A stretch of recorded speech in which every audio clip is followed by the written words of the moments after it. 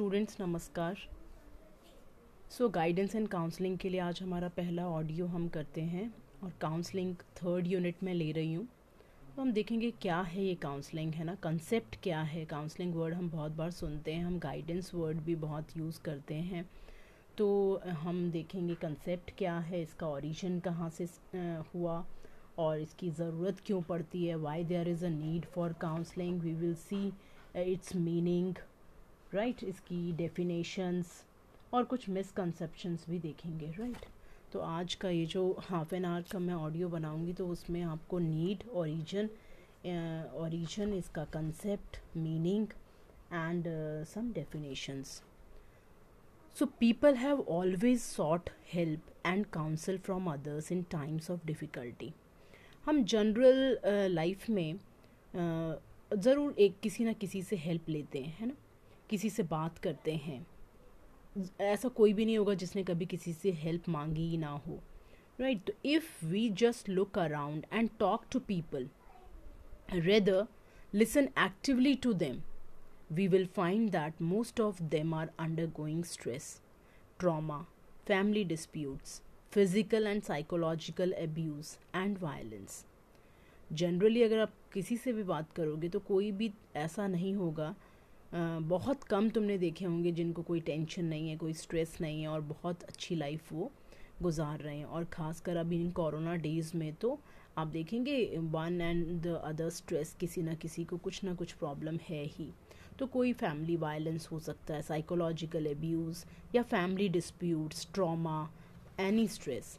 So there are either minor और major family problems with children और spouse और in laws, people at school और job related problems with the boss.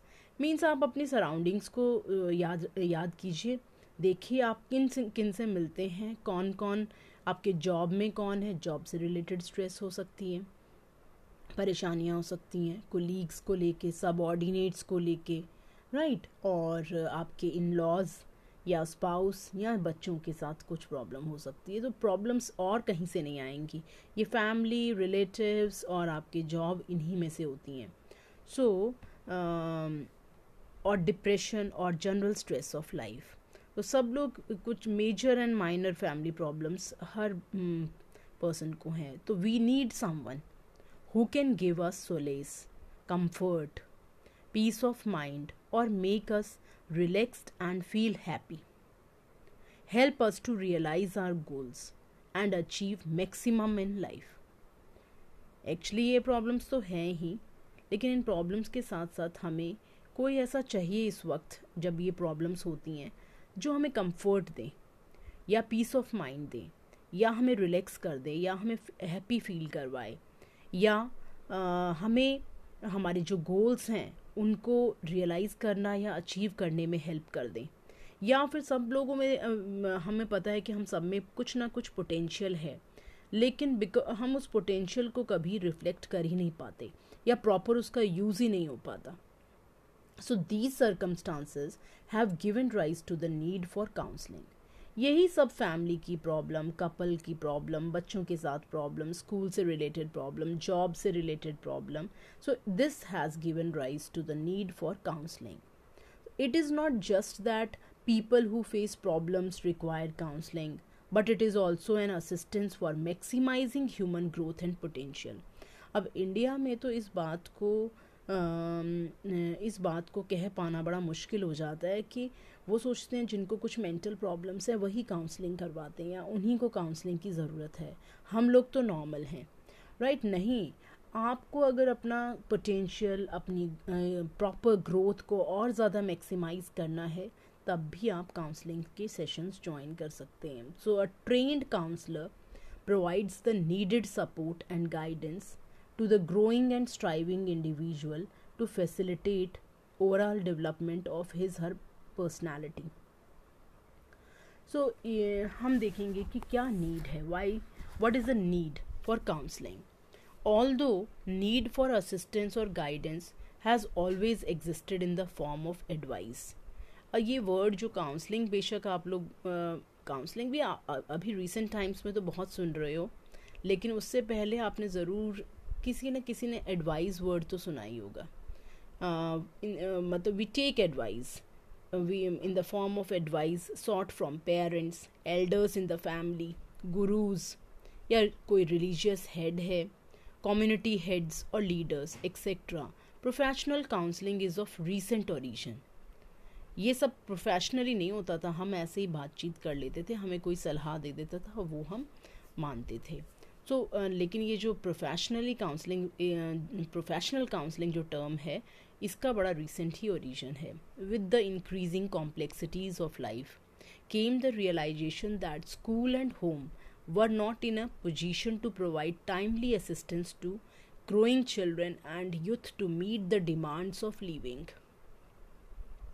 बड़ा important बात है, कहीं ना कहीं घर पे बच्चों की प्रॉब्लम सॉल्व नहीं हो पा रही हैं, या फिर जो ये आज की जो डिमांड है, कॉम्पिटिटिव वर्ल्ड है, इसमें बच्चों की जो कुछ नीड्स हैं, एडोलेसेंट्स की जो नीड हैं, कहीं ना कहीं वो घर पे या स्कूल में उनको प्रॉपरली रियलाइज़ नहीं किया जा रहा,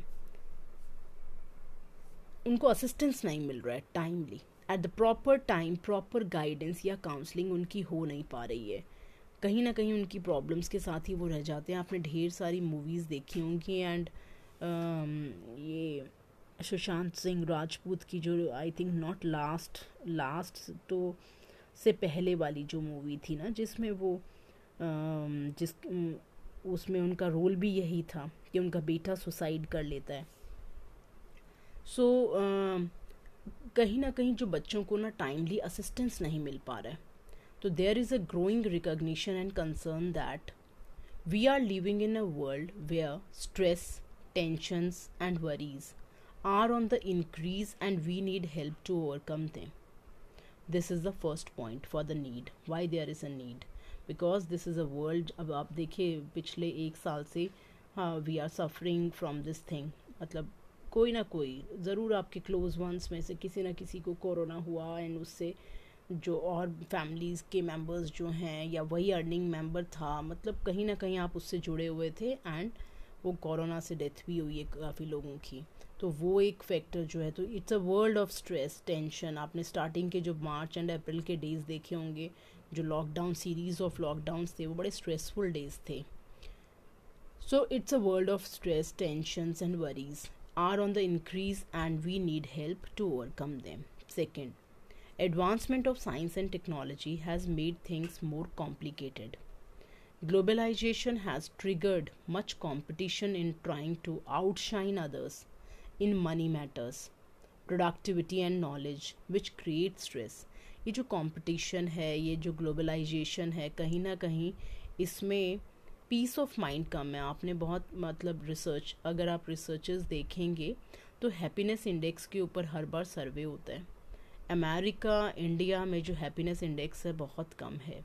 सबसे ज़्यादा हैप्पीनेस इंडेक्स जो है तिब्बत का है, भूटान का है. आप देखिएगा भूटान जो है, दलाई लामाज जहाँ पर हैं, वहाँ सबसे अच्छा हैप्पीनेस इंडेक्स है, बिकॉज़ उनका जो गोल ऑफ लाइफ है सिंप्लिसिटी है. तो जब कंपटीशन की बात करेंगे, ग्लोबलाइजेशन की बात होगी, टेक्नोलॉजी की बात होगी, तो वहाँ एक दूसरे से आउटशाइन करने का एक कंपटीशन रहेगा, तो उसमें स्ट्रेस होगी. लाइफ कॉम्प्लिकेटेड ही रहती है ऐसे. So this is the second point. Third, families as support systems are gradually breaking down. तो ये भी आपने देखा कि जो जॉइंट फैमिली है उससे धीरे धीरे हम न्यूक्लियर फैमिली हुए, और न्यूक्लियर से भी हम और ज़्यादा न्यूक्लियर हो गए. राइट. उसके लिए भी एक टर्म है, मुझे अभी याद नहीं आ रही है, कि अब जैसे मैं सिंगल पेरेंट हूँ, राइट, दोनों बच्चे मेरे साथ ही रहते हैं, तो for the job, for the career आपके हस्बैंड या स्पाउस जो हैं आपके साथ नहीं है, तो उससे भी बहुत ज़्यादा प्रॉब्लम्स आती है. एक support system family, in laws आपके कहीं और हैं, आपके खुद के पेरेंट्स कहीं और हैं. So families as support systems are gradually breaking down. पहले अगर इस तरह का कुछ होता था, वो जो सैडनेस है या जो क्राइसिस वाला मोमेंट है, वो आपस में बातचीत करके और फैमिली के सपोर्ट से वो गुजर जाता था. आजकल वही चीज़ टेंशन देती है. ये हर दिन के जो एपिसोड्स हैं वही टेंशन दे देते हैं. तो families as support systems they are gradually breaking down. We have come down from joint family to nuclear families and now to single parent families, जो मैं बोल रही हूँ आपको, where the where the single parent is working to make ends meet and has hardly any time for the child. So this is also a very stressful. ये एक दिन अगर हमारी मेड मॉर्निंग में टाइम से ना आए तो हमें स्ट्रेस होनी शुरू हो जाती है, और वो बड़ी ऑब्वियस है क्योंकि हमें डिपार्टमेंट जल्दी पहुंचना है. तो एक बार थोड़ा सा रिकैप कर लेते हैं. First, it's a world of stress, tensions and worries, right. So we need help for that matter. मतलब why there is a need for counseling? There is a need for counseling for the first reason, this is a world where stress, tension and worries are on the increase. Second, it is a very competitive world. Globalization, science and technology, इसने बड़ा competition, जहाँ competition होगा एक दूसरे से outshine करने का रहेगा, money matters को लेके, knowledge को लेके, तो क्या होगा, उससे stress होगी. थर्ड, फैमिली जो एक सपोर्ट सिस्टम था वो धीरे धीरे ब्रेक हो रहा है, तो जॉइंट फैमिली से न्यूक्लियर फैमिली आ रही है, न्यूक्लियर से सिंगल पेरेंट फैमिलीज हो रही हैं, राइट. तो किसी को किसी के लिए टाइम ही नहीं है, हम अपने किसी न किसी दिन भर के उन कामों को निपटाते रहते हैं. Then next, fourth, values and spiritual anchorages are at very low ebb. Things that could give a lot of solace and peace have gradually disappeared. पहले जो लाइफ थी बड़ी सिंप्लिसिटी थी, वैल्यू सिस्टम था. आपने पिछली बार जब लॉकडाउन हुआ तो देखा होगा कि आपका जो रामायण शुरू किया गया है ना, वो जो रामायण का टाइम था या 80s का भी टाइम था, बड़ा पीसफुल इन्वायरमेंट रहता था, बहुत अच्छा लगता था. सारे आपस मतलब गांव में एक या दो ही टीवी किसी के घर में होते थे, और सारे लोग जो बीच का हॉल होता था उसमें बैठ के ओपन एयर में टीवी देखते थे, राइट. तो वो जो चीज़ें थी, फिर भजन गाते थे एक साथ मिलके, एक ही फ़ैन होता था, फ़ैन बहुत कम थे, तो उस फ़ैन के नीचे ही दोपहर में सब लोग एक एक घंटा 1.5 घंटा सो जाते थे, गप्पे मारते थे. तो लाइफ में कहीं ना कहीं एक ठहराव था. वो चीज़ डिसअपियर हो रही है, वैल्यूज़ डिसअपियर हो रही हैं. Then next is, that is fifth is, education and the subsequent hunt for jobs is becoming more complicated, causing stress. अब ये तो बड़ी ऑब्वियस सी बात है कि वेस्ट बंगाल में भी बड़ी बुरी हालत है, बहुत बुरी हालत है. जॉब्स ही नहीं है बच्चों के पास ना, स्किल वाला कोई कोर्स वो करते नहीं हैं, और ये सिंपल जो मास्टर्स कर लिया, सिंपल आपने पीएचडी कर लिया, तो उससे जॉब मिलता भी नहीं है easily. So cut throat competition, economic insecurity and job mobilisation give rise to stress. So in view of the above points, ये जो 6-7 पॉइंट्स हमने डिस्कस किए, one feels there is a great need for professional help to reduce stress and make life peaceful and more meaningful for people. So अब now हम देखेंगे कि what is the origin of counseling, ये कहाँ से start हुआ, क्या origin है इसका. Counseling has perhaps existed since time immemorial, since the beginning of civilization, but in an informal way. था तो ये बहुत पहले से ही, लेकिन formal way में नहीं शुरू हुआ था. The formal impetus to counseling came in with the work of well-known psychologist Sigmund Freud in early 1900s with his psychoanalytic explanations of personality. His work was mainly on psychoneurotic patients. Jesse Davis in 1907 was the first person to give a formal status to the guidance movement. Frank Parsons in the beginning of the 20th century focused his work on school guidance. He was also called the father of guidance movement. मैं एक बार और repeat कर देती हूँ, guidance movement के father Frank Parsons. और सबसे पहले ये जो कंसेप्ट है, वैसे तो ओरिजिन हुआ कहाँ से, सिगमंड फ्राइड से, राइट. लेकिन Jesse Davis in 1907 was the first person to give a formal status to the guidance movement, and Frank Parsons जो थे वो father of guidance movement. His work on vocational counseling was a landmark in the history of the guidance movement, with the publication of his book Choosing a Vocation. On the clinical side, it was Clifford W. Beers who wrote a book, A Mind That Found Itself, which became the starting point of personal counseling. Another impetus came from the testing movement, especially with the work of Spearman on intelligence testing and the Army Alpha and Beta intelligence tests. ये जब हम psycho practicals कर रहे हैं तब भी मैं जिक्र करूँगी इन टेस्ट्स का. The work of educationists like Froebel and Pestalozzi also gave rise to the educational counseling movement. The Industrial Revolution gave rise to the need of vocational counseling. The year 1913 saw the formulation of National Vocational Guidance Association, that is NVGA, 1913 में. The 1920s saw a great growth of school counseling movement. In the 1930s, Dictionary of Occupational Titles became a major landmark in vocational counselling. Actually हम लोगों को एक platform तो चाहिए होता है ना, एक मतलब हमें ढेर सारे करियर्स की एटलीस्ट एक ऑप्शन मिल जाए कि अच्छा ये सारे करियर्स, नाम ही नहीं सुना होता कि हमने ये भी एक फील्ड है क्या, या इसमें भी मैं कुछ परसू कर सकती हूँ अपने इंटेलिजेंस को देखते हुए. तो वही सब इसी तरह से स्टार्ट हुआ. The 1940s and 50s witnessed the great movement of guidance across the continents up to Asia. Another major breakthrough, which established counseling in its own right, was achieved through the publication of Carl Rogers' book titled Counseling and Psychotherapy.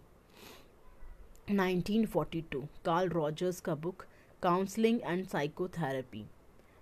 In 1952, Division 17 was recognized by American Psychological Association, and this gave worldwide recognition to counseling as a full-fledged area of psychology. At present, counseling has taken a gigantic leap and has made an entry into many walks of life. Now we will do meaning and goals of counseling. The history of counseling helps us understand how it emerged as a separate discipline with a specific focus on providing assistance to persons in dealing with problems in the normal course of living. However, it is a systematic and scientific process with well specified goals. The term counseling is loosely used, and all types of people who have no idea of counseling proclaim themselves to be counselors. A professional counselor must understand the real meaning and skills of counseling. Therefore, it is necessary to be aware of the misconceptions and understand the true meaning of counseling. So, what is counseling? ये deal करेंगे आज, देखेंगे क्या है. Ask yourself, do I feel completely at peace and at ease with my life? Or do I feel that there are tensions and some problems? Would you not wish that there was someone with whom you could share your worries, or someone who could help you to make some serious decisions of life? At such a point of time, we need some professional help. This is where a counselor figures in our life to help us cope with our predicaments. Various writers have tried to explain the term counseling in various ways. A consensus type of definition was put forward by Gustard. He defined counseling as learning oriented, carried on in a one-to-one social environment. The counselor, who is competent and knowledgeable, assists the client to learn, understand himself/herself, and perceive realistically defined goals.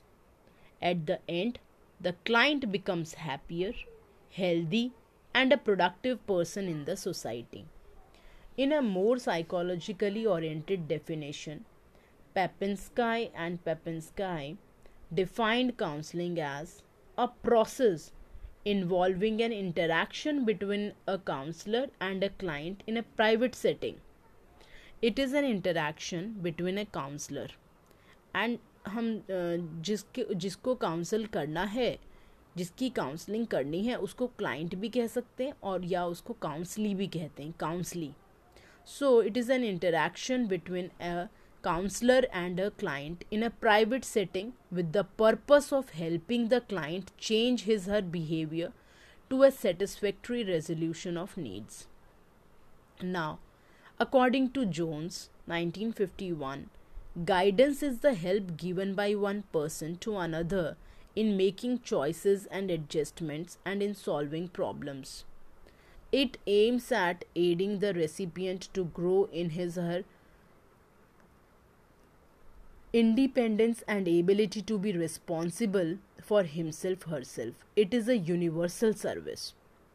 A recent definition by Glading help us to differentiate counseling from other related helping professions such as psychotherapy and psychiatry. It describes counseling as a relatively short-term, interpersonal, theory-based process of helping persons who are basically psychologically healthy to resolve developmental and situational problems. According to Mohan, counseling is the process of help or assistance provided by a trained counselor to an individual facing a problem by making him understand his assets and liabilities, the situation in which he is placed, and then arrive at some decision or solution. This must be action oriented. तो ये मुझे जो मोहन की definition है ये काफ़ी देख लीजिए कॉम्प्रिहेंसिव है कि it is a process of help या assistance provided by a trained counsellor to an individual who is facing problem by making him her understand his assets and liabilities, the situation in which she is placed, and then arrive at some decision or solution, and this must be action oriented. Now, the Committee on Definition of Division 17 of American Psychological Association APA, American Psychological Association, has given 3 features of guidance and counseling. Client's realistic acceptance of his her own capacities, motivations and self-attitudes. Second, client's achievement of a reasonable harmony with his her social, economic and vocational environment. Society's acceptance of individual differences and their implications for community, employment and marriage relations. All these definitions imply counseling is a serious business and only well-trained and equipped people can perform it. The above definitions give emphasis on the following. First, counseling is a process. It is a continuous course of action. Making adjustments in various important stages of life can be at times a tedious process, and one may require professional help to tide it over. Therefore, it is an assistance given by a professionally trained person to one seeking help. Second, it is given to a person who accepts that he or she is facing a problem. If the person is forced for this, he does not accept the help. Self-motivation for coping with one's problem is important. Third, it is an assistance and hence not advice given to persons who are basically psychologically healthy. It is not dictating to others or telling them what to do. It is a scientific process of helping a person to understand himself herself better in order to cope with the day-to-day problems faced in the normal course of life. Next, it is not solving another's problem, but helping him to solve their own problems, making her understand her assets and liabilities can do this. All you have to do is to create an environment in which a person can see things objectively and face life. Next, it is not carrying another person's burden, but assisting her to carry and face their own problems. The counselor assists you to cope with your own stresses. Next, it is not making decisions for others. It is helping them to arrive at their own decisions. Last but not the least, helping the client to implement the decisions he arrives at. Until and unless the decisions are translated into actions, they are of no consequence. And the last is, counseling requires special training, and therefore a counselor must undergo formal training in order to give assistance. Now we will do some goals of counseling are facilitating behavior changes. Second, helping client to resolve his her problems. Next, enhancing the client's effectiveness and ability to cope with life's problems. Next, promoting the decision making process. And the last goal is facilitating and empowering the client to develop his her own potential to cope with life. So thank you. In next we will deal with the techniques of counseling and other parts. नमस्कार students, आज हम लोग 3rd and 4th unit ले रहे हैं guidance in counselling में, right. तो इसका एक पार्ट है जो even 1st and 2nd unit में भी है, testing and non testing techniques of counselling, right. तो वो गाइडेंस की टेस्टिंग एंड नॉन टेस्टिंग जो टेक्निक्स हैं और काउंसलिंग की testing and non testing techniques हैं वो ऑलमोस्ट सेम ही हैं, ठीक है। तो कोई भी गाइडेंस वर्कर अगर उसको डेटा कलेक्ट करना है तो व्हाट आर द अगर एक पर्सन के बारे में उसको सारा डेटा लेना है तभी तो वो गाइडेंस कर पाएंगे या काउंसलिंग दे पाएंगे। तो उसके लिए टर्म यूज़ करते हैं हमने हमारे सिलेबस में testing and non testing techniques. Otherwise आप ऐसे भी बोल सकते हो स्टैंडर्डाइज्ड और नॉन स्टैंडर्डाइज्ड टेस्ट, राइट। तो स्टैंडर्डाइज्ड वो होते हैं जिनमें कुछ नॉर्म्स हैं, उनका रिलायबिलिटी एंड वैलिडिटी हम कैलकुलेट कर रहे होते हैं, राइट। एंड नॉन स्टैंडर्डाइज मतलब आपने किसी से इंटरव्यू ले लिया, राइट, या फिर आपने किसी की सिंपली ऑब्जर्वेशन कर ली। तो आज इसी को हम डिस्कस करेंगे। तो जब मैं बोलूँगी टेस्टिंग टेक्निक तो वो होगा स्टैंडर्डाइज्ड, और जब मैं कहूँगी नॉन टेस्टिंग टेक्निक तो वो होगा नॉन स्टैंडर्डाइज्ड। तो हम इनको टेस्टिंग नॉन टेस्टिंग टेक्निक भी बोलते हैं और हम इनको स्टैंडर्डाइज्ड और नॉन स्टैंडर्डाइज्ड टेस्ट भी बोलते हैं, ठीक है। तो अगर आपको किसी पर्सन को गाइडेंस देना है या उसकी काउंसलिंग करनी है तो इट इज़ वेरी इंपॉर्टेंट कि आप टेस्टिंग और नॉन टेस्टिंग टेक्निक्स को यूज़ करते हुए उसके बारे में सारा डेटा पहले कलेक्ट कर लें। उस डेटा के बेसिस में आप केस स्टडी कर रहे हैं, आप उसको सोशियोमेट्री ऑब्जर्वेशन कर रहे हैं, कुछ एनेक्डोटल रिकॉर्ड्स उसके नोट कर रहे हैं, क्यूमुलेटिव रिकॉर्ड्स नोट कर रहे हैं, क्वेश्चनियर दे रहे हैं, केस स्टडी कर रहे हैं, इंटरव्यू कर रहे हैं उसका। तो उन सब से आपको एक डेटा मिल जाता है, बेस्ड ऑन दैट डेटा आप उसको काउंसिल करते हैं। तो उस काउंसलिंग के फिर रिजल्ट ज़्यादा बेटर होंगे, आप ज़्यादा बेटर काउंसलिंग कर पाएंगे।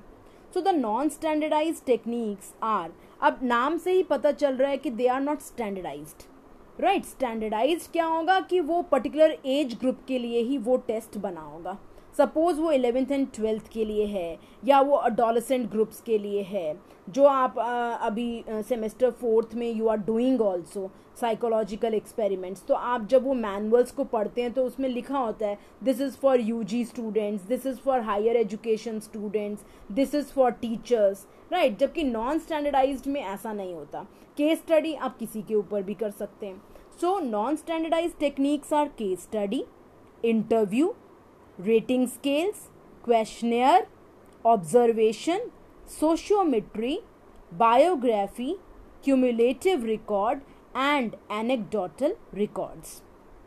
These are all non-standardized. मैं एक बार और रिपीट कर देती हूँ, non-standardized techniques का मतलब non-testing techniques। और ये क्या क्या हैं? Case study, interview, rating scales, questionnaire, observation, sociometry, biography, cumulative record and anecdotal records. और स्टैंडर्डाइज्ड टेक्निक्स क्या हैं? Standardised techniques are tools of measuring, जो कि आप एक्सपेरिमेंट्स में कर रहे हैं ना। आप रिलेट कर पाएंगे इसको द स्टैंडर्डाइज टेक्निक्स या जिसको हम टेस्टिंग टेक्निक्स कहते हैं are tools of measuring interest, intelligence, aptitude and personality traits. जैसे मैंने आपको एग्जांपल दिया था क्लास में, पर्सनालिटी के लिए जनरली हम 16 पर्सनालिटी फैक्टर इन्वेंट्री यूज़ करते हैं, या high school personality questionnaire HSP use करते हैं, या आईसेंक का trait and type questionnaire use करते हैं, राइट, या बिग 5 यूज़ करते हैं. इसी तरह एप्टीट्यूड के लिए टेस्ट है मैथमेटिकल एप्टीट्यूड या साइंटिफिक एप्टीट्यूड, राइट. इंटरेस्ट के लिए मैंने आपको शायद बताया हो vocational there is for interest, for attitude, for intelligence, there are different scales or there are different tests. For example, intelligence के लिए Bhatia battery, Binet Simon test है ना, स्टैनफोर्ड बिने टेस्ट. तो there are many tests for intelligence. Wechsler's adult intelligence scale, Wechsler's intelligence scale for child. तो इस तरह से इंटेलिजेंस के लिए, इंटरेस्ट के लिए और एप्टीट्यूड के लिए, एटीट्यूड के लिए आप कर रहे हैं, जैसे रिसर्च एटीट्यूड स्केल आप कर रहे हैं. So these are known as standardise techniques और you can say testing techniques. और मैंने नॉन स्टैंडर्डाइज्ड और नॉन टेस्टिंग टेक्निक आपको बताई दी हैं. Case study, interview, rating scales, questionnaire, observation, sociometry, biography, cumulative record and anecdotal records. So all the techniques are useful. The only consideration which the guidance worker should keep in mind is that the techniques employed should give reliable and objective information. ये सारी ही technique important and useful है. बस आपको ये देखना है कि उस जो टेक्निक आप यूज़ कर रहे हैं उससे आपको इन्फॉर्मेशन जो मिले वो बड़ी ऑब्जेक्टिव इन्फॉर्मेशन मिले, to the point and reliable हो, जिसके ऊपर आप भरोसा कर सकें. तो ये एक टर्म हम स्टैंडर्डाइज टेक्निक्स में यूज़ करते हैं, रिलायबिलिटी, राइट, कि आप जो रिजल्ट्स हैं वो हर बार सेम होंगे. सपोज एक बच्चा अपनी एज बताता है 13 ईयर्स, फिर आप उसके सिबलिंग से पूछते हो तो वो भी कहते हैं 13 ईयर्स, उनके ग्रैंड पेरेंट्स से पूछते हो वो भी कहते हैं 13 ईयर्स, राइट. तो इट मीन्स द इंफॉर्मेशन जो है वो रिलायबल है. So standardise tests of intelligence, interest and aptitudes provide reliable and valid information.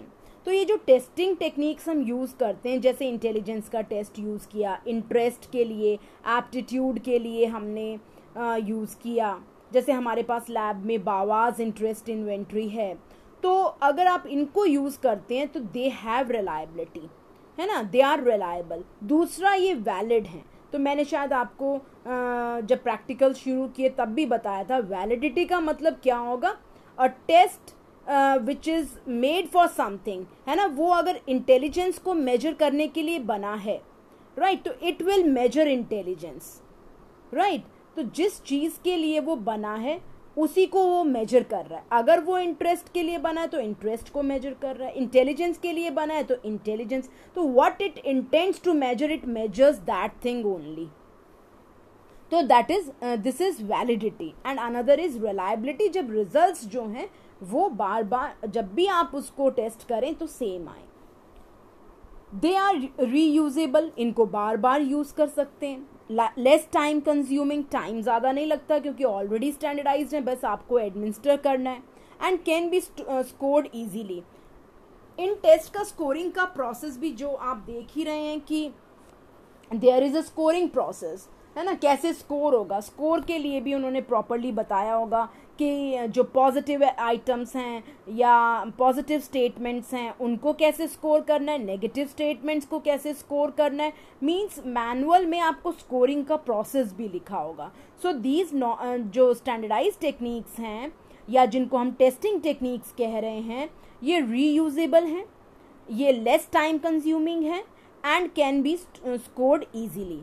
इनसे स्कोर बड़ा इजीली मेजर हो जाता है. So non-standardized techniques used in the study of human beings are also helpful.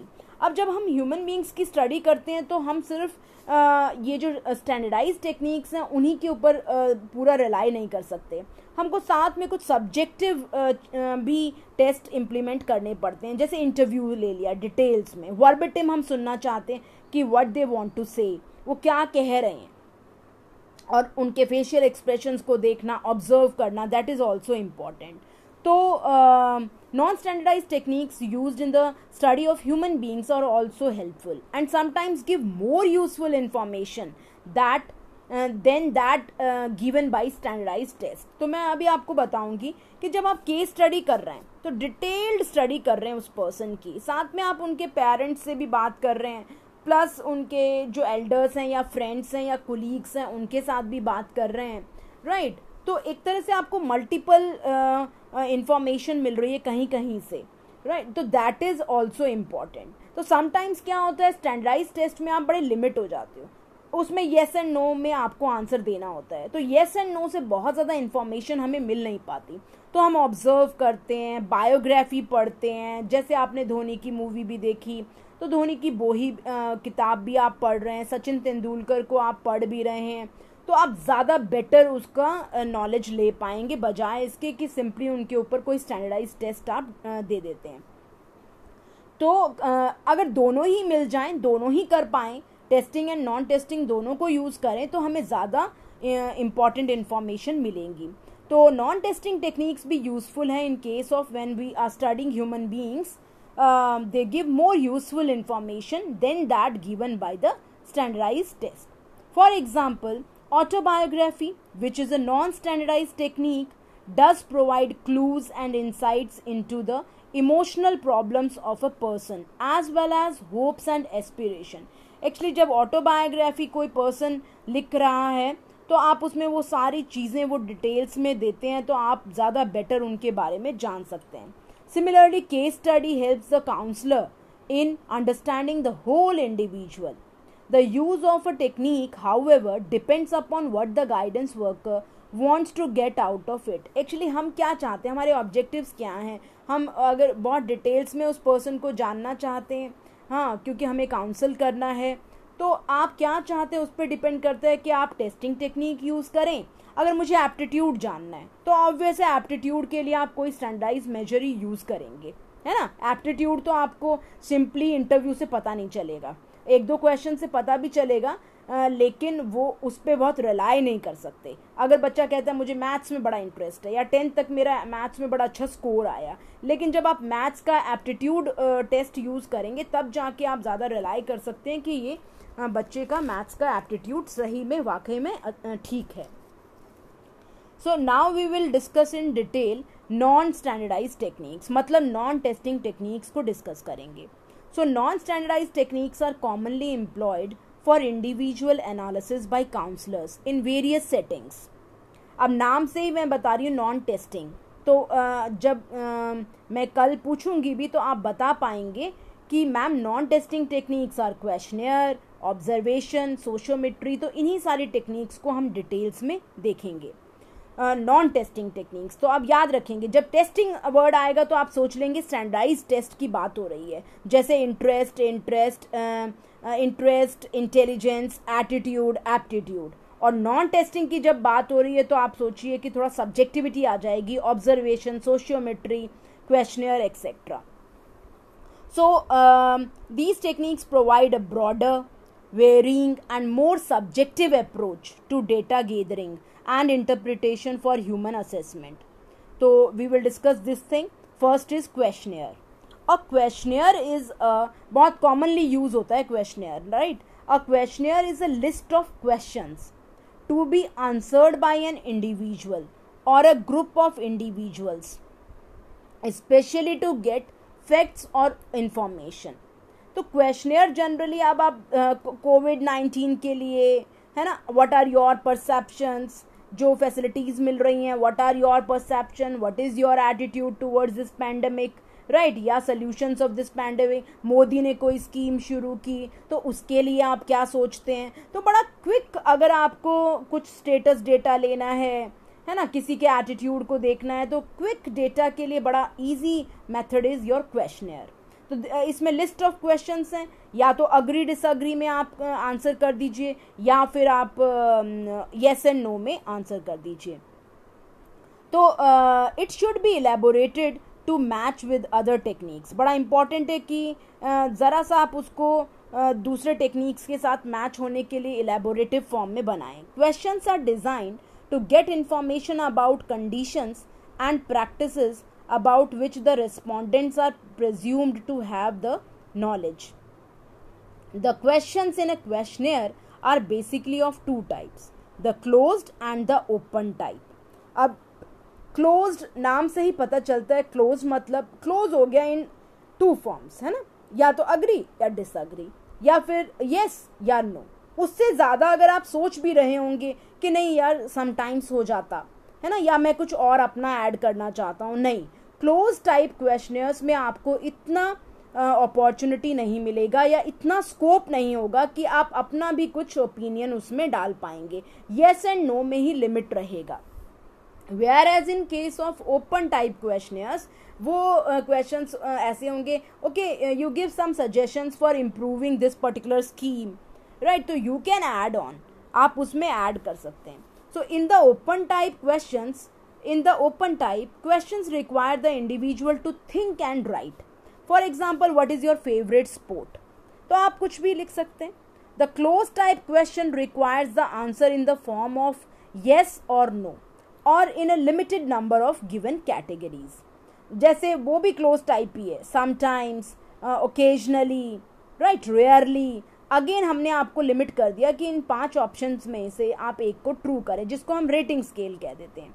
So the open type questionnaire is a time consuming. Open में बहुत time consuming है, उसका analysis करना भी टाइम लगेगा. तो open type questionnaire is time consuming and requires special skill in interpreting the responses. आप उसका कैसे, उन थीम्स को कैसे इंटरप्रेट करते हो, उनमें से थीम्स निकालते हो, उस पर बड़ा डिपेंड करता है कि ओपन टाइप के लिए आपका थोड़ा एक्सपर्टीज होना चाहिए. वेयर एज इन क्लोज्ड आप देख लीजिए येस रिस्पॉन्सेज कितनी है, नो रिस्पॉन्सेज कितनी है, बेस्ड ऑन दैट आप बता सकते हैं कि लेवल ऑफ एटीट्यूड क्या है, पॉजिटिव है, नेगेटिव है. Whereas in case of, तो आप ये साथ साथ में डिफरेंसेस याद रखेंगे, what is open type and another is closed type. The close type questionnaire can be easily scored, easily score हो जाएगा. येस एंड नो को कैलकुलेट करना है, जो आप कर भी रहे हैं अपने प्रैक्टिकल्स में, तो they can be easily interpreted and is more objective. Whereas open ended is more subjective, it is time consuming process and it requires special skills in interpreting the responses. तो close ended questions जो हैं, जैसे gender क्या है, तो mail या female किसी एक पे टिक लगाएंगे. How often do you watch Discovery channel on TV? Every day, once in a week, occasionally, never. ठीक है, इनमें से किसी एक के ऊपर टिक लगा देंगे. क्लोज एंडेड का एग्जाम्पल है. ओपन एंडेड क्वेश्चंस के एग्जाम्पल क्या है? Which type of programmes do you like to watch on TV? तब आप बता देंगे कि मुझे फैमिली प्रोग्राम्स अच्छे लगते हैं, या कॉमेडी अच्छी लगती है, या क्या लगता है, तो आप अपनी मर्जी से लिख सकते हैं. सो सेकेंड ओपन टाइप का एग्जाम्पल क्या है? What steps would you like to take to improve science teaching in your school? So again it is up to you, आप क्या क्या स्टेप्स लिखोगे. So questions should be few in number and simple to be understood and answered. अब ऐसा ना हो कि वो बड़ा कॉम्प्लेक्स क्वेश्चन हो जिसका आंसर बच्चा दे ना पाए. उनके लेवल को अंडरस्टैंड करते हुए आपको ये लिखना है. They should directly cover the point of information. तो this technique has its limitations, however it is very often used to obtain factual data. Generally इसको हम बहुत ऑफनली यूज़ करते हैं, मतलब बड़ा ज़्यादातर बच्चे जो डिसर्टेशंस भी करते हैं, प्रोजेक्ट्स करते हैं, तो क्वेश्चनियर बहुत यूज़ हो जाता है. Second is observation. So observation as the name suggest, है ना, अगेन ये 2 टाइप्स का होता है. One is participant observation, another is non participant observation. Participant observation में क्या होता है? In this technique behaviour is studied through observation by a trained observer. The effectiveness of the technique depends upon the skilfulness of the observer. बड़ा important है कि जो observe कर रहे हैं, तो उनको हम क्या कह रहे हैं? ऑब्जर्वर. वो बड़े स्किलफुल होने चाहिए कि उनको कौन कौन से एस्पेक्ट्स ऑब्जर्व करने हैं, राइट, उनका वो ध्यान रखें. The observer is expected to observe well-defined behaviors, free from biases and prejudices. तो कभी कभी नॉन टेस्टिंग टेक्निक्स में या टेस्टिंग टेक्निक्स में भी अगर जैसे टैट है, थीमेटिक परसेप्शन टेस्ट, बड़ा इम्पॉर्टेंट हो जाता है कि वो जो पर्सन इस तरह की सब्जेक्टिव जो मेथड्स हैं उनमें सब्जेक्टिविटी होने का बड़ा चांस होता है, तो उस चीज़ से वो बचें और बायसनेस शो ना करें और वो अपने इस ऑब्जर्वेशन में बड़े स्किलफुल हों. सो प्रीजुडिसेस और बायसेस ना करें. ऐसा ना हो कि ऑलरेडी वो किसी कल्चर के लिए प्रीजुडिस्ड हैं या बायस्ड हैं उसका, और वो जिसको ऑब्जर्व कर रहे हैं उसमें वो कुछ इस तरह की बात ऑब्जर्व कर रहे हैं तो वो पहले ही बायस्ड होके इंटरप्रेट करें. That is wrong. So observational techniques are useful in the study of students and individuals, but their usefulness depends upon the manner and purpose with which they are conducted. Next is sociometry. The purpose of this technique is to study the nature of social relationship of individual within a group. ये हमने एक बार BEd में practicals में करवाया भी था और बड़ा इम्पॉर्टेंट है. किसी क्लास में कोई बच्चा बड़ा गिफ्टेड होता है, बड़ा अच्छा फ्रेंड सर्कल होता है, हर बच्चा उसके साथ लंच बॉक्स शेयर करना चाहता है, उसके साथ सिनेमा जाना चाहता है, उसके साथ आउटिंग्स पे जाना चाहता है, उसके साथ क्लास में बैठना चाहता है. मतलब उसको हम कहते हैं, मतलब मैं गिफ्टेड बोल रही हूँ लेकिन gifted is not the right term. वो बड़ा सोशल है ना, उसको हम स्टार कह देते हैं क्लास का. देन कोई बच्चा ऐसा होता है जो आइसोलेट्स होते हैं, जिनके साथ ना तो कोई बैठना चाहता है, ना उनके साथ टिफ़िन शेयर करना चाहते हैं, ना उनके साथ मूवी देखना जाना चाहते हैं. सो इस तरह के बच्चों को आइडेंटिफाई करना बड़ा इम्पॉर्टेंट है, राइट, ताकि आप उनको समझ पाएँ. सो सोशियोमेट्री एक टेक्निक है जिसमें हम सोशियोग्राम भी बनाते हैं. The purpose of this technique is to study the nature of social relationship of individual within a group. It offers an opportunity to identify personality problems, especially in isolates and the rejected. Isolates are students who remain alone with no relationships in the class. Rejected students are disliked by other students. The technique is useful source of information. This technique is a useful source of information for appraisal of social behavior of students. There are usually 3 types of sociometric techniques. एक हो गया the nomination, another is the social acceptance, and third is the who is who or guess who. In the nomination techniques, the student is asked to select and name his or peers in terms of some criterion suggested by the teacher. For example, the teacher may ask students to name 3 best friends in the class.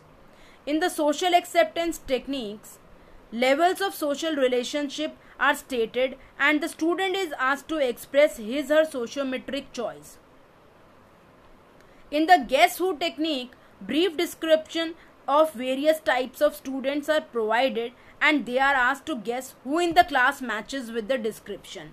Actually जो technique हमने class में use की वो ये था, जैसे with whom you want to sit in the class, right? तो आप पहले आपका एक छोटा ग्रुप बना देंगे, उसमें आप सेलेक्ट कर लेंगे first preference, second preference, third preference. Then with whom you want to watch movie, है ना, with whom you want to share your lunch. तो इस तरह से 4-5 सिचुएशन दे देंगे. उसमें आपकी फर्स्ट प्रेफरेंस बार बार जिस बच्चे को हर बच्चा अपनी फर्स्ट प्रेफरेंस मान रहा है वो क्लास का स्टार हो जाएगा. जिस बच्चे को कोई भी चूज नहीं कर रहा है ना, वो आइसोलेट है. देन इसमें फ्रिंजेस भी होते हैं, तो इसको मैं आपको क्लास में डिटेल्स में बताऊंगी. For example, one of the statements में be the boy is always in trouble with his parents. Who, तो ये गेस हु टेक्निक है. The sociometric data are presented in the form of a sociogram, which shows attractions and repulsions within a group and helps the teacher and the counselor in discovering the problems of students in relation to the group. Next is autobiography. You might have read autobiographies of great personalities. जैसे आप मोदी को पढ़िएगा तो मोदी ने किसी का जिक्र किया है कि मैं उनको बहुत पढ़ता था, राइट। तो ऑटोबायोग्राफी से भी हमें बहुत ज़्यादा हमारा एक क्या बोलेंगे आप इसको, एक जेस्टॉल्ट बनता है, उस पर्सन के बारे में आप प्रॉपरली जान पाते हैं. So an autobiography is a description of an individual in his her own words.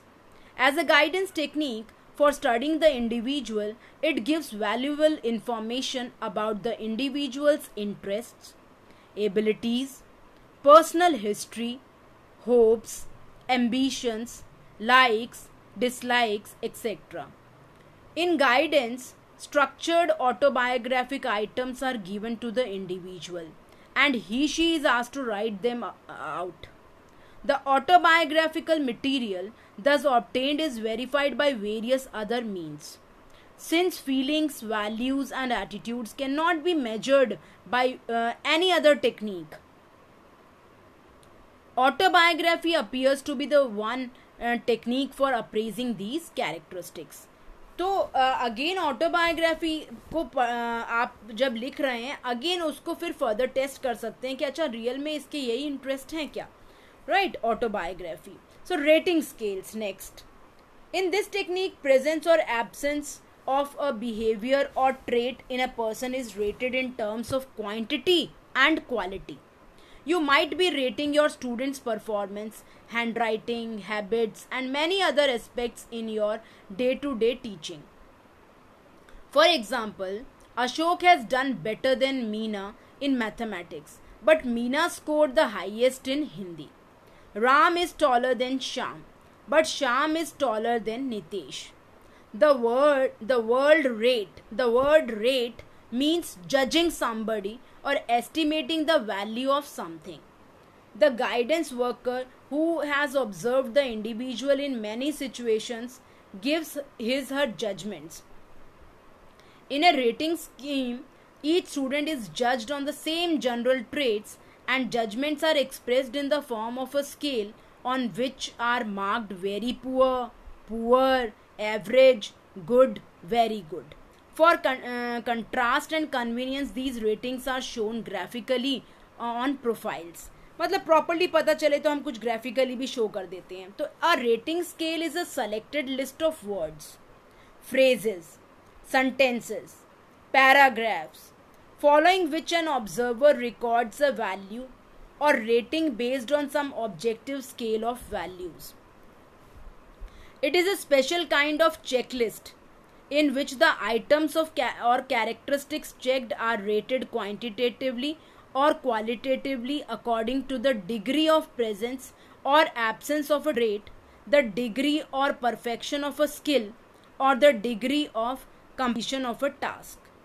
In a rating scale, the characteristics are rated according to given number of points. The points are in terms of grades or numbers. For example, meeting strangers may present a serious problem to one individual and no problem at all to another. किसी एक person को ऐसा लगता है कि उसके लिए stranger से मिलना बहुत ही ज़्यादा प्रॉब्लम होगा, लेकिन किसी के लिए बिल्कुल भी प्रॉब्लम नहीं है. तो between these two extremes the seriousness of the problem may differ from one individual to another. The ratings may be qualitative और quantitative. For example, seriousness of the problem may be rated as, किसी के लिए never a problem, कभी कोई problem नहीं हुई तो हमने उसको 0 कर दिया और ग्रेडिंग ई कर दिया. सेल्डम अ प्रॉब्लम 1 और ग्रेडिंग में डी कर दिया. Occasionally a problem quantitative rating में 2 कर दिया और ग्रेडिंग में सी कर दिया. फेयरली सीरियस प्रॉब्लम तो क्वांटिटेटिव रेटिंग में 3 स्कोर दिया और grading B. And serious problem जिसके लिए उसके लिए 4 एंड ए.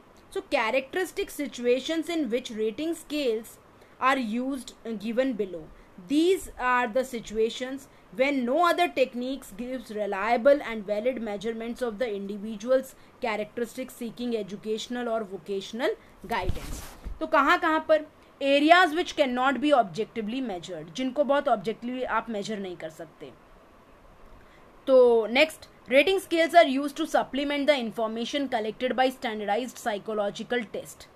अगर आपने इंटेलिजेंस टेस्ट यूज़ कर लिया, एप्टीट्यूड टेस्ट यूज़ कर लिया, इंटरेस्ट इन्वेंट्री आपने लगा दिया, स्टिल आप साथ में कोई रेटिंग स्केल भी यूज़ कर लीजिए. For example, a test of achievement is administered to a class of students. The test results can be verified with the help of ratings the class teacher has given to them. उन बच्चों को class teacher ने क्या rating दी है उससे फिर वो verify हो जाएगा. So in situations when the guidance worker wants to collect information about many things and many students in a short time, जब बहुत ज़्यादा इन्फॉर्मेशन चाहिए बहुत एस्पेक्ट्स के बारे में और बहुत बच्चों की इन्फॉर्मेशन चाहिए और टाइम भी बहुत कम यूज़ करना है, तो गाइडेंस वर्कर उसको यूज़ कर सकता है. Teachers rating could be obtained. Fourth is in situations when the construction of standardized tools for studying the individual requires special expertise, money and time, information can be obtained through rating scales which are relatively easy to prepare. And the last is in guidance and counseling when self-analysis and self-evaluation by the client is needed. Self-rating scale provides useful information for self-analysis which leads to better self-understanding. तो next मैं इसकी कुछ rating scale की limitations बताऊंगी and further जो हमारा रह गया है पार्ट उसको भी हम करेंगे. Anecdotal records, case study, right, cumulative records, interviews. Dear students, मैंने आपको नमस्कार, मैंने आपको वीडियो सेंड किया केस स्टडी, है ना, case study and anecdotal records. तो केस स्टडी का कुछ पार्ट रह गया था, personal history of the individual. तो सॉरी फॉर इनकन्वीनियंस, मैंने उसका वीडियो किया लेकिन यहाँ मैं ऑडियो में आपको बता रही हूँ कि पर्सनल हिस्ट्री में क्या क्या आएगा. तो personal history of the individual थोड़ा सा कॉन्टिन्यूएशन के लिए आप लिंक कर पाएंगे बेटर. केस स्टडी में there are 3 things which you have to collect. First is the physical, socio economical and cultural environment से रिगार्डिंग इंफॉर्मेशन आपको लेनी है. दूसरा, the history and present status of the family. And तीसरा, personal history of the individual. So personal history का जो part था वो हमारा रह गया था. पर्सनल हिस्ट्री में आप क्या क्या लेंगे, जैसे इंडिविजुअल्स का फिजिकल हेल्थ, इंडिविजुअल पर्सन का फिजिकल हेल्थ क्या है. Has the physical growth been normal as shown by height, weight measurements or by age, of walking, talking and reaching puberty.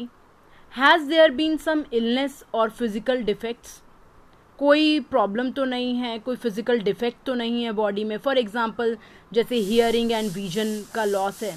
So is the individual by appearance active, vigorous और ailing, बीमार जैसा दिखता है या बहुत active दिखता है. What are the findings of the medical checkups, वो सारा आप नोट डाउन करेंगे. Second, individuals abilities.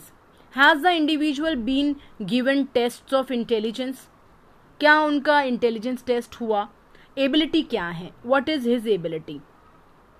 Has his mental development been normal, क्या IQ और ये जो मेंटल डेवलपमेंट है वो नॉर्मल है.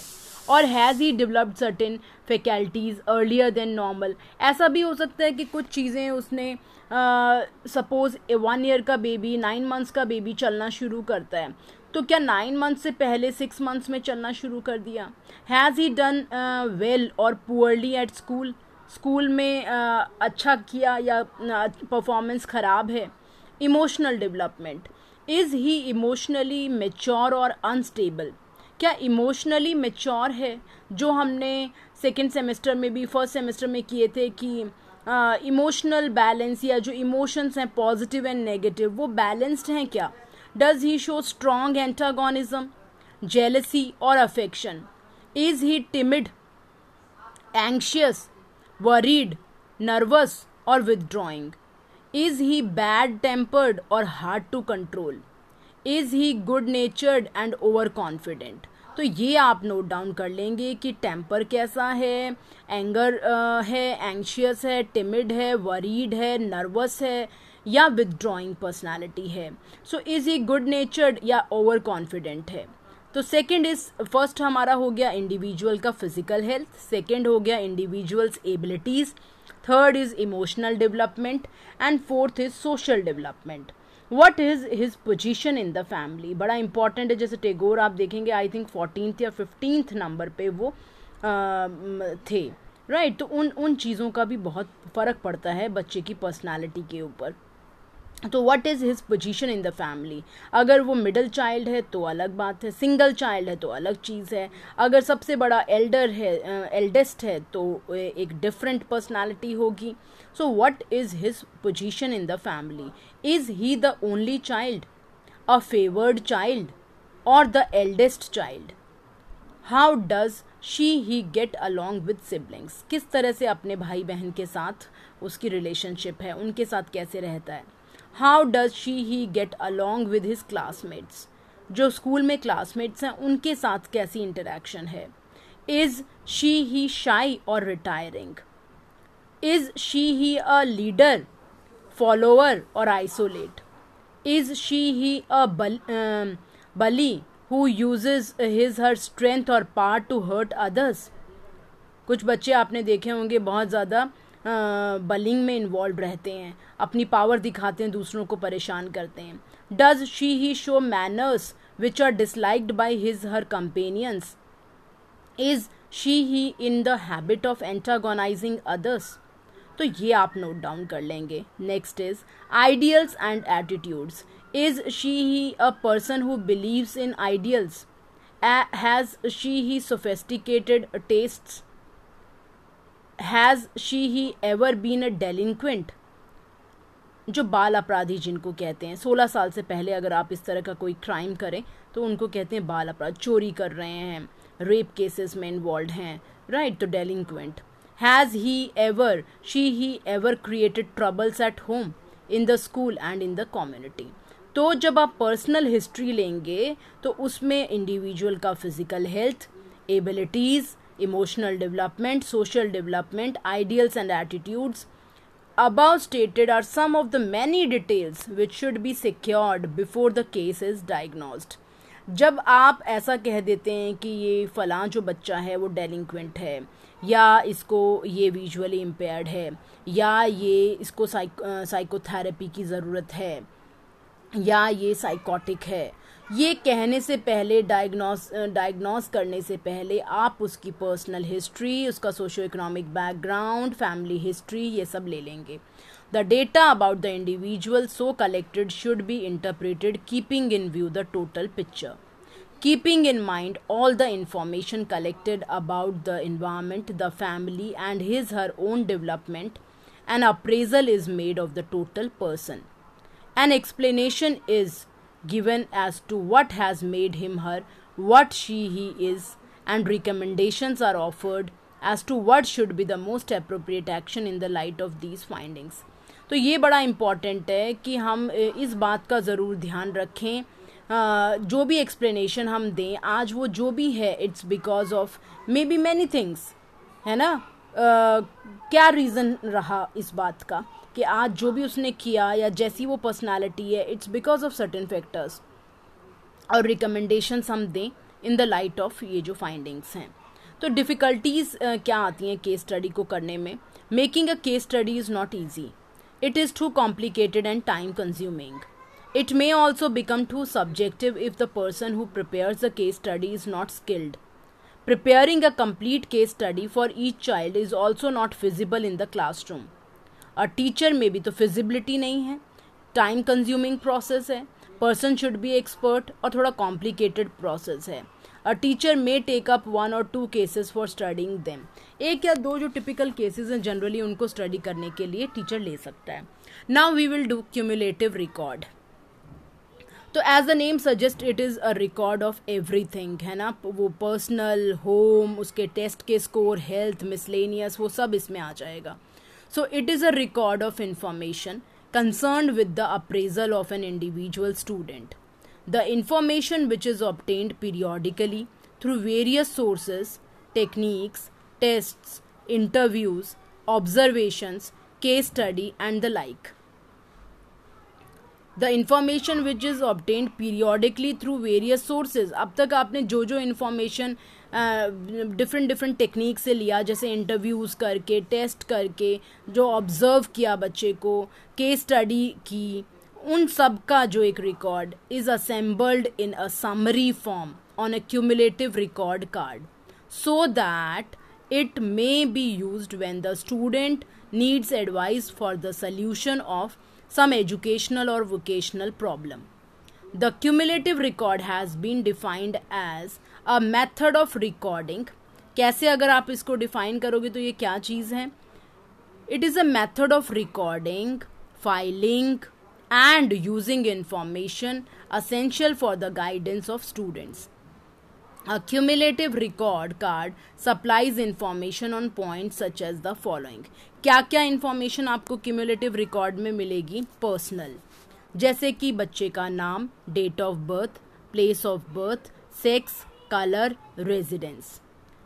घर की information, names of parents, occupations of the parents, parents alive और dead, economic status, number of siblings, older और younger, language spoken at home, ये सारी बातें.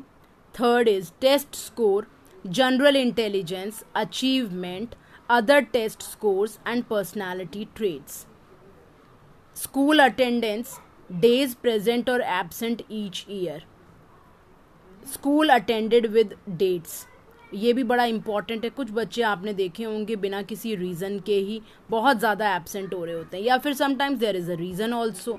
हाँ, बीमार हैं, घर पे कुछ प्रॉब्लम्स हैं, तो एब्सेंटिज्म जो है स्कूल से वो भी शो करता है, वो भी काफ़ी चीज़ों का इंडिकेटर रहता है. Health, record of physical disabilities, vaccination record, diseases suffered from. Miscellaneous में क्या आएगा?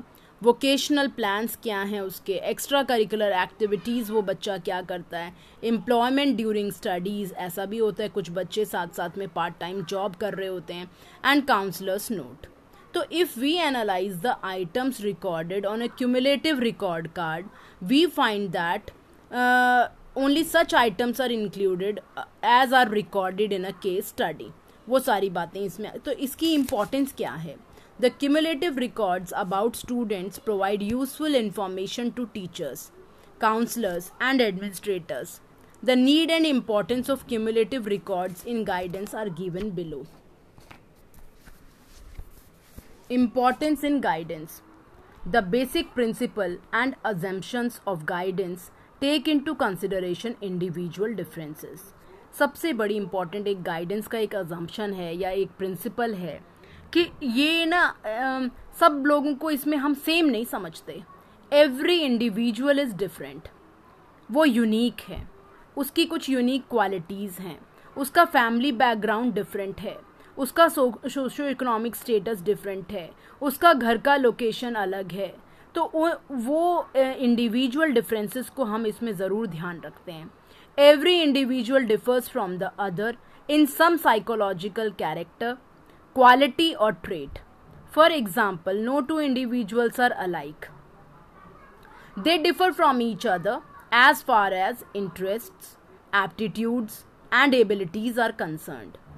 Cumulative records reveal such individual differences and indicate the nature and amount of professional assistance needed by individual students at various stages of their development. तो cumulative records जो हैं वो क्या रखते हैं? ये इंडिविजुअल डिफरेंसेस आपको पता चलते हैं उससे कि बच्चे कैसे कैसे किन किन एस्पेक्ट्स में अलग हैं. The cumulative record is a permanent history of the educational development of the individual student. It indicates his her attendance, health, achievement and various other aspects of school life. Hence it is useful in analyzing the future needs of the individual student, and proper educational and occupational guidance can be offered on the basis of his needs.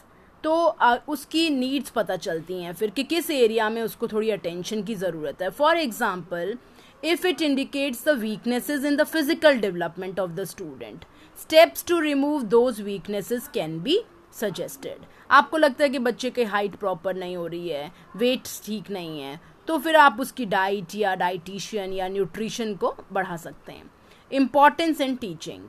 Cumulative records का teaching में क्या importance है? The cumulative record of an individual student indicates if the achievements are in proportion to his her mental ability is very important. आपने इसमें IQ test भी किया होता है, उसके रिजल्ट्स भी आप यहाँ डालते हैं, तो अचीवमेंट्स भी देखते हो कि हर बार परसेंटेज कितनी आ रही है, तो देखते हैं कि यार IQ के अकॉर्डिंग अचीवमेंट हो रही है या नहीं हो रही है. If the student is under achieving, he she can be guided as to what steps he she should take to remedy the. जैसे कई बार बच्चे का IQ बहुत अच्छा है लेकिन उसको एंग्जाइटी होती है एग्जाम देते वक्त, तो जितना भी अच्छा बेस्ट ऑफ IQ हो लेकिन EQ ठीक नहीं है तो उसकी अचीवमेंट पुअर होगी. तो ये चीज़ें इसमें सॉर्ट आउट हो जाती हैं. Second is the cumulative records of different students help the teacher in classifying students in accordance with scholastic attitudes and mental abilities. अब इससे क्या होगा कि हम क्लासीफाई भी टीचर कर पाएंगे कि उनके स्कॉलिस्टिक एप्टीट्यूड मैथ्स में है या इंग्लिश में है या साइंस में है या म्यूजिक में है या डांस में है या ड्रामा में है या स्पेशल इंटेलिजेंस से, किस एरिया में वो अच्छा कर रहा है, एप्टीट्यूड कहाँ पर है उसका, और उसकी जो मेंटल एबिलिटीज़ हैं उसके अकॉर्डिंग क्लासिफिकेशन हो सकती है. And that is important also because ये करियर के लिए क्या वोकेशन चूज करेगा बच्चा उसके लिए भी इम्पॉर्टेंट है. Third is the cumulative records of different students of a class help the new teacher in understanding the needs of students. Suppose already सभी बच्चों के क्यूमुलेटिव रिकॉर्ड्स बने हुए हैं और सपोज टीचर का ट्रांसफ़र हो गया, नया टीचर आया है, तो नए टीचर को बड़ा इजी होगा उन बच्चों को अंडरस्टैंड करने में because she within 1 week और 10 days she can go through all the cumulative records of all the students.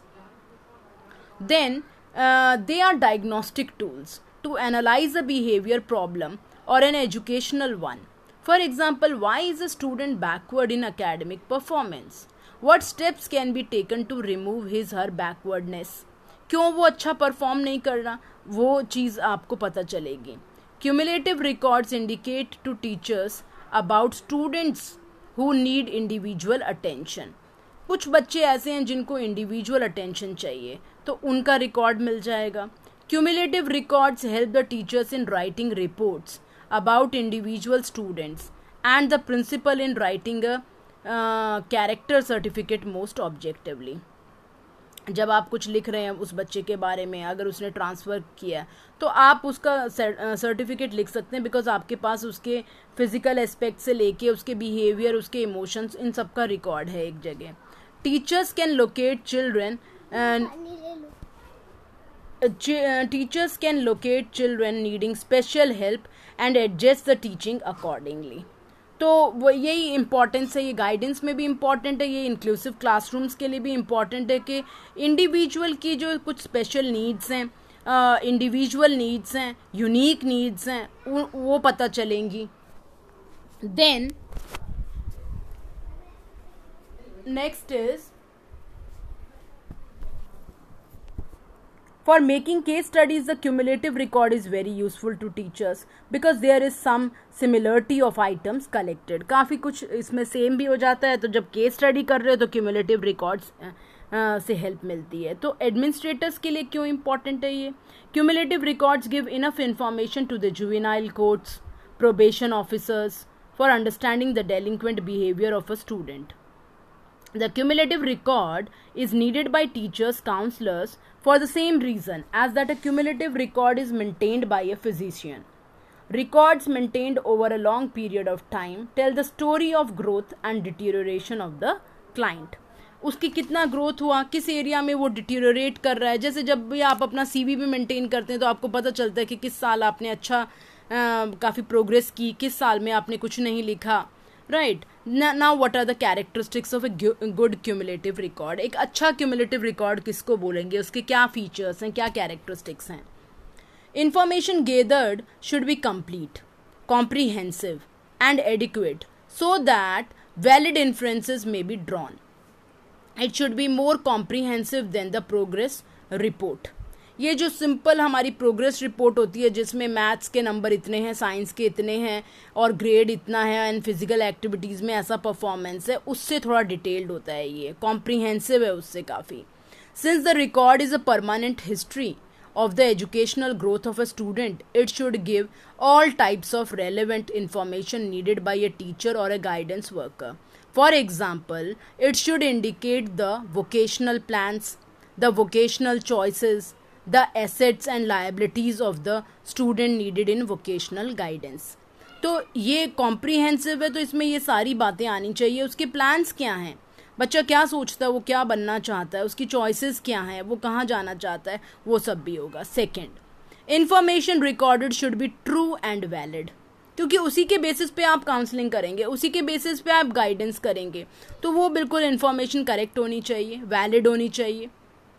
Any information received second hand may have limited validity and reliability. Before preparing a comprehensive model of a cumulative record, for example, for a high school student who needs the guidance for a job, it should be decided what items are needed for such a schedule. अगर आप एक comprehensive model बना रहे हैं cumulative record का, before preparing a comprehensive model of a cumulative record, for example, for a high school student जिसको job के लिए गाइडेंस चाहिए, it should be decided what items are needed for such a schedule. Like other tools of measurement, a cumulative record can be valid only when it measures what it intends to measure. जो हम validity की बात करते हैं, ये valid होना चाहिए. अब ऐसा ना हो कि उसमें जॉब किस जॉब के लिए वो सूटेबल है, तो क्यूमुलेटिव रिकॉर्ड में ज़रूर एप्टीट्यूड की बात रहनी चाहिए कि एप्टीट्यूड किस एरिया में है. Information, third is information to be reliable should be collected by a number of teachers. आप एक सिर्फ इंग्लिश के टीचर से बात करके नहीं आ जाएंगे, क्लास टीचर के अलावा आप बाकी टीचर्स से भी बात करेंगे. And then compiled. So information to be reliable should be collected by a number of teachers and then compiled. The reliability of a cumulative record depends upon the caution with which information is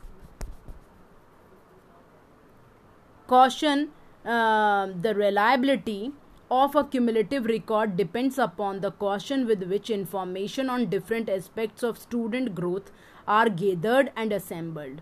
All information so collected should come as a result of personal contact with the student, not by one teacher but by a number of teachers who come in close contact with the student. Information received second hand should be verified. अगर आपको किसी और से पता चल रहा है तो उसको वेरीफाई करना ज़रूरी है.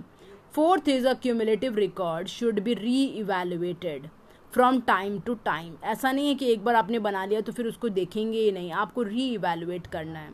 Fifth is a cumulative record should be objective and free from personal opinions and prejudices. So cumulative बड़ा ऑब्जेक्टिव होना चाहिए और उसमें आप अपनी मर्जी से कोई चीज़ नहीं डालेंगे.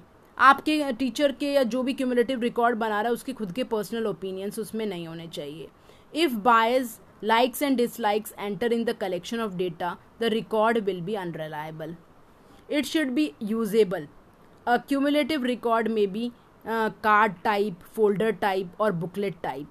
The folder type cumulative records are more popular because they permit the inclusion of comprehensive information about the student. तो दो तीन तरह के होते हैं, card type cumulative record, folder type cumulative record, booklet type cumulative record.